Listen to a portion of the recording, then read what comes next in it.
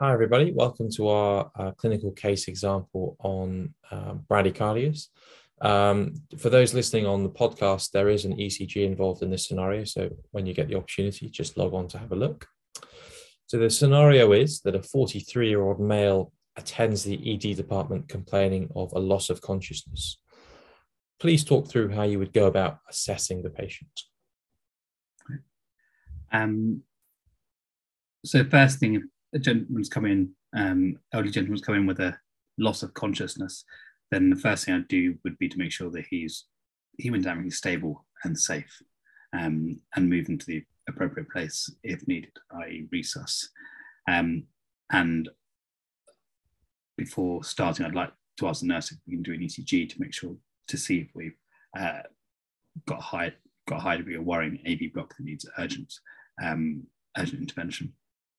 Then in the history, I would be taking a history really to understand whether this is cardiac syncope, reflex syncope, or orthostatic hypotension causing syncope.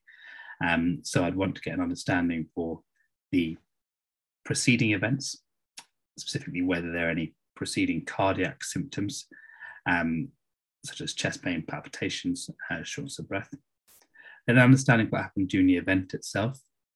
And in here, I'd like to understand if the patient definitely lost consciousness, what he last remembers about the event, and if there are any witnesses and what they saw. It'd be important to know whether they saw any seizure activity or any urinary incontinence, which might point me back towards more neurological causes, whether this might be seizure activity. And then finally, I'd like to ask the patient whether he had any post-ictal symptoms, so whether he was completely lucid once he regained consciousness, or whether he slowly regained consciousness.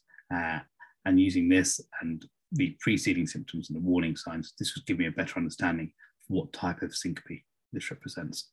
Then I'd take more global history, trying to understand the patient's comorbidities, specifically trying to understand whether they've had these symptoms before and whether they result in, again, true loss of consciousness or pre-syncopal symptoms. And then understanding other comorbidities, how it's affecting their day-to-day life, and trying to get understanding for their social history, so whether who they're living at home with, whether they're safe doing their day-to-day activities, and importantly, trying to understand if the patient still drives, because we need to give them driving advice if he has a true syncope today. Other things important to look at are drug history, whether there's any drugs that could contribute to syncopal symptoms, such as diuretics or bisoprolol, understanding whether there's social histories, other things in the social history as well. And any family history of sudden cardiac death was less relevant at the age of 73. Then the examination, we really homed in on trying to elucidate any causes of his syncope. So I would assess in an A to E fashion, and if appropriate, do a neurological examination. I'll do a brief respiratory examination, looking for signs of heart failure and fluid overload, and listen to the precordium proper to see if there's any signs of HOCM or aortic stenosis, so structural heart disease that could be causing his symptoms. Then I'd assess him with some bedside tests, so as mentioned, a 12-lead ECG, see if there's anything on any telemetry that you may have been on in A&E, and also doing simple things, so blood glucose. I think looking at VBG immediately to see if there's any obvious electrolyte abnormalities, and sending up a full panel of blood, including electrolytes, and if appropriate, troponin, if I'm worried about ischemia as a potential cause for syncope today. And then finally, a bedside echo to get an understanding of baseline cardiac status and a chest X-ray. Okay, thank you. So the patient's stable, but still reports feeling a little bit lightheaded. Here is his ECG. Please, could you describe to me the ECG and how you'd go about managing this patient? Okay.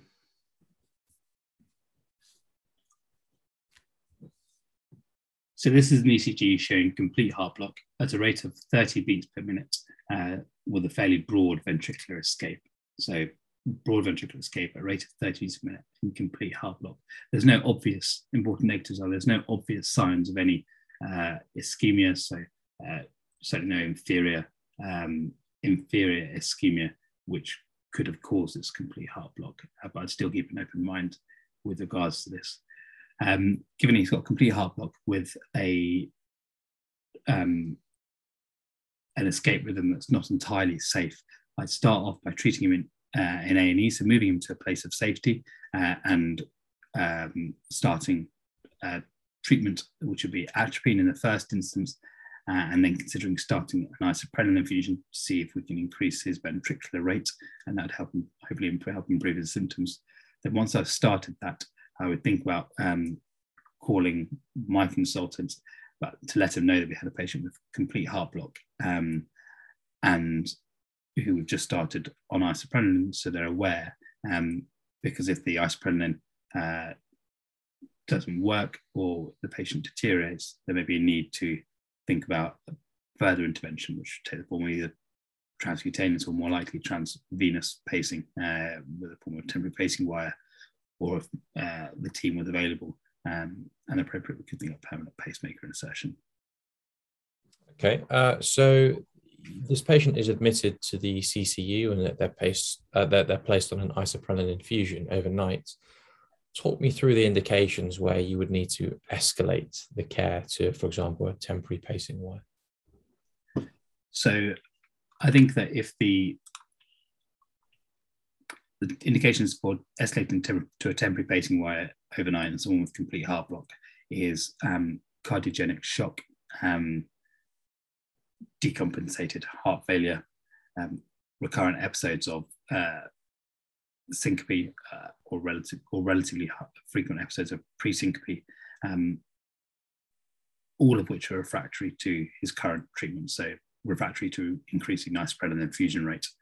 And especially if he's having very significant pauses, I would definitely be calling my consultant to discuss whether we should think about temporary pacing wire overnight.